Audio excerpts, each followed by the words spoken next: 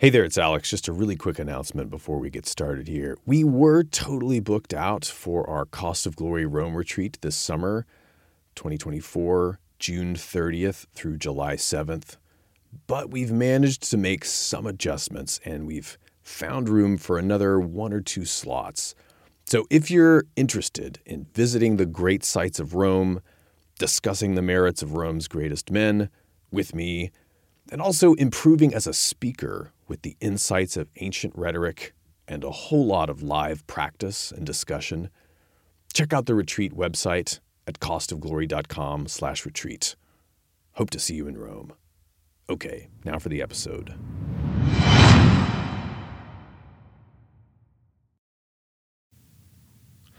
What ought we to do when we're at leisure? What do we work so hard for, after all? When you finally stop responding to work emails or put the last touches of the day on that design you're working on and stop, what do you look forward to? Should society train kids to ask that question earlier in their lives? Well, if they do, how? Hello, and welcome to another episode of The Cost of Glory. You know our overall mission by now, probably, to retell the lives of the great Greek and Roman leaders in order to sharpen ourselves for the present. And we take Plutarch as our guide. A brief episode today. I'm going to announce the 2 lucky ancient winners of the Whose Biography Will We Tell Next contest. Thanks to all who wrote in to weigh in. In other words, we're announcing the beginning of Season 2. Everything before this was Season 1. So we'll get to that soon, but here's a hint. The winners are a Greek and a Roman, of course, each of whom, at different points in history, ruined the city of Athens. Before that, though, something a little different, not from Plutarch's moral works, as we usually do. This comes from Aristotle's Politics. It pertains to those questions I asked at the beginning of this episode. Now, I hear a lot of people in some education circles are talking these days about the Trivium and the Quadrivium. And these are groupings of subjects that are considered by some to be the essential elements of an educated person's education. And at Ancient Life Coach, we believe your education never ends in the sense that the wise are always forming themselves, training their minds to better achieve the tasks set before them, whether that is professional excellence, which is very important, or the common goal that should unite us all, which is cultivating moral excellence for the sake of happiness. But these subjects that we're talking about today are really conceived of as part of children's education in the common conception, trivium and quadrivium. And trivium means 3 roads in Latin, and quadrivium means 4 roads. Trivium usually means grammar, rhetoric, and logic. These are the verbal arts or verbal subjects. And when people speak about the quadrivium, these days they usually mean arithmetic, geometry, astronomy, and music, which are in some sense quantitative subjects. And people take these subjects to comprise the curricular core of something that they refer to as classical education. As a matter of fact, this is a medieval schematization that only loosely resembles some educational systems that we see in a period sometimes referred to as classical antiquity, when these people that we're telling biographies of lived. And I've actually done some academic publications on ancient education. I won't bore you with those here, but classical can mean a lot of things. But the point here is that these schematizations are really an attempt to answer the question, what are the most important subjects or topics for a person to study if they want to lead a good life and a free life in a healthy society and a healthy state? So here's a take on this subject from Aristotle. And this is from his Politics again. It's in Book 8, which is the final book of that tome of political philosophy.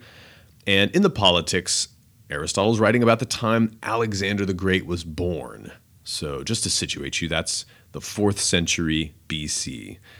And in Aristotle's view, public education was actually one of the primary duties that a lawmaker, or lawgiver, as he says, ought to occupy himself with. So here it is, Aristotle.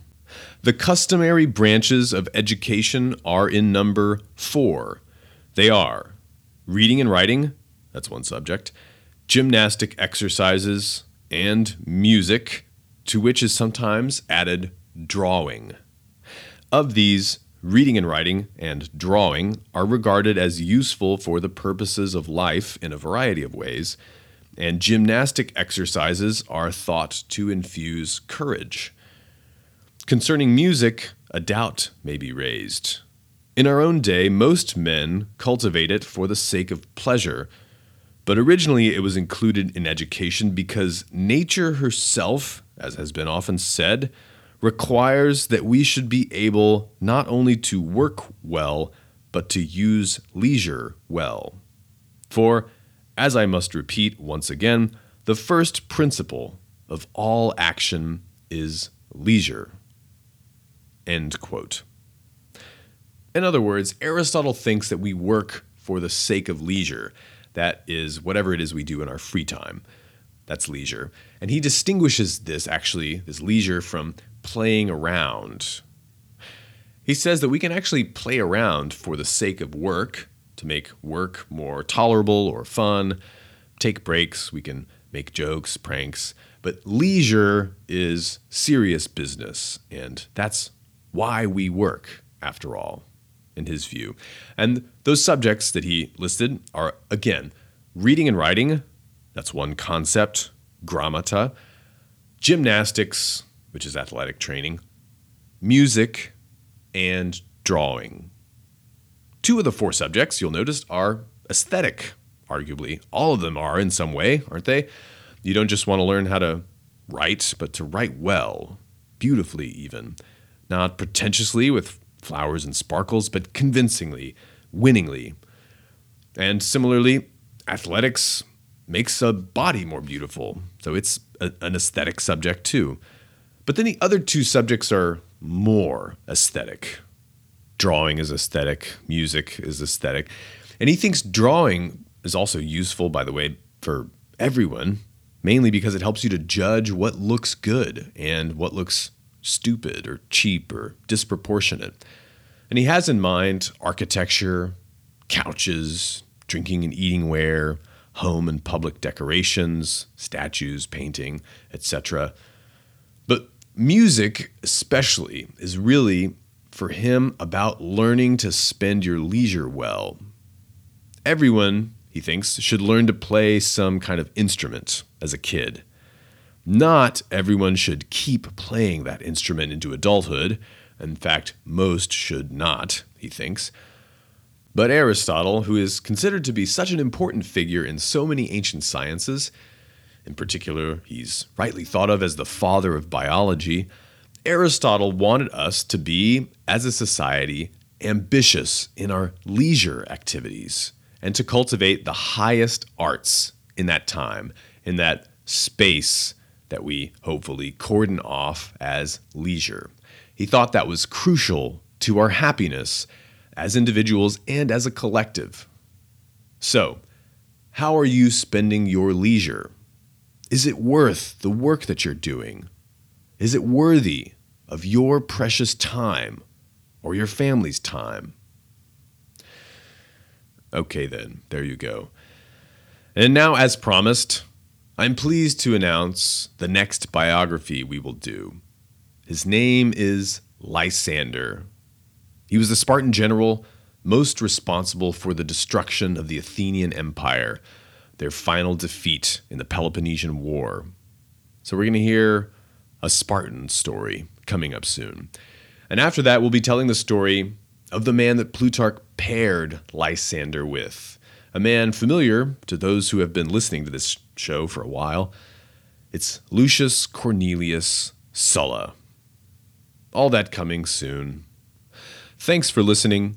Stay strong, stay ancient, stay patient. This is Alex Petkus. Until next time.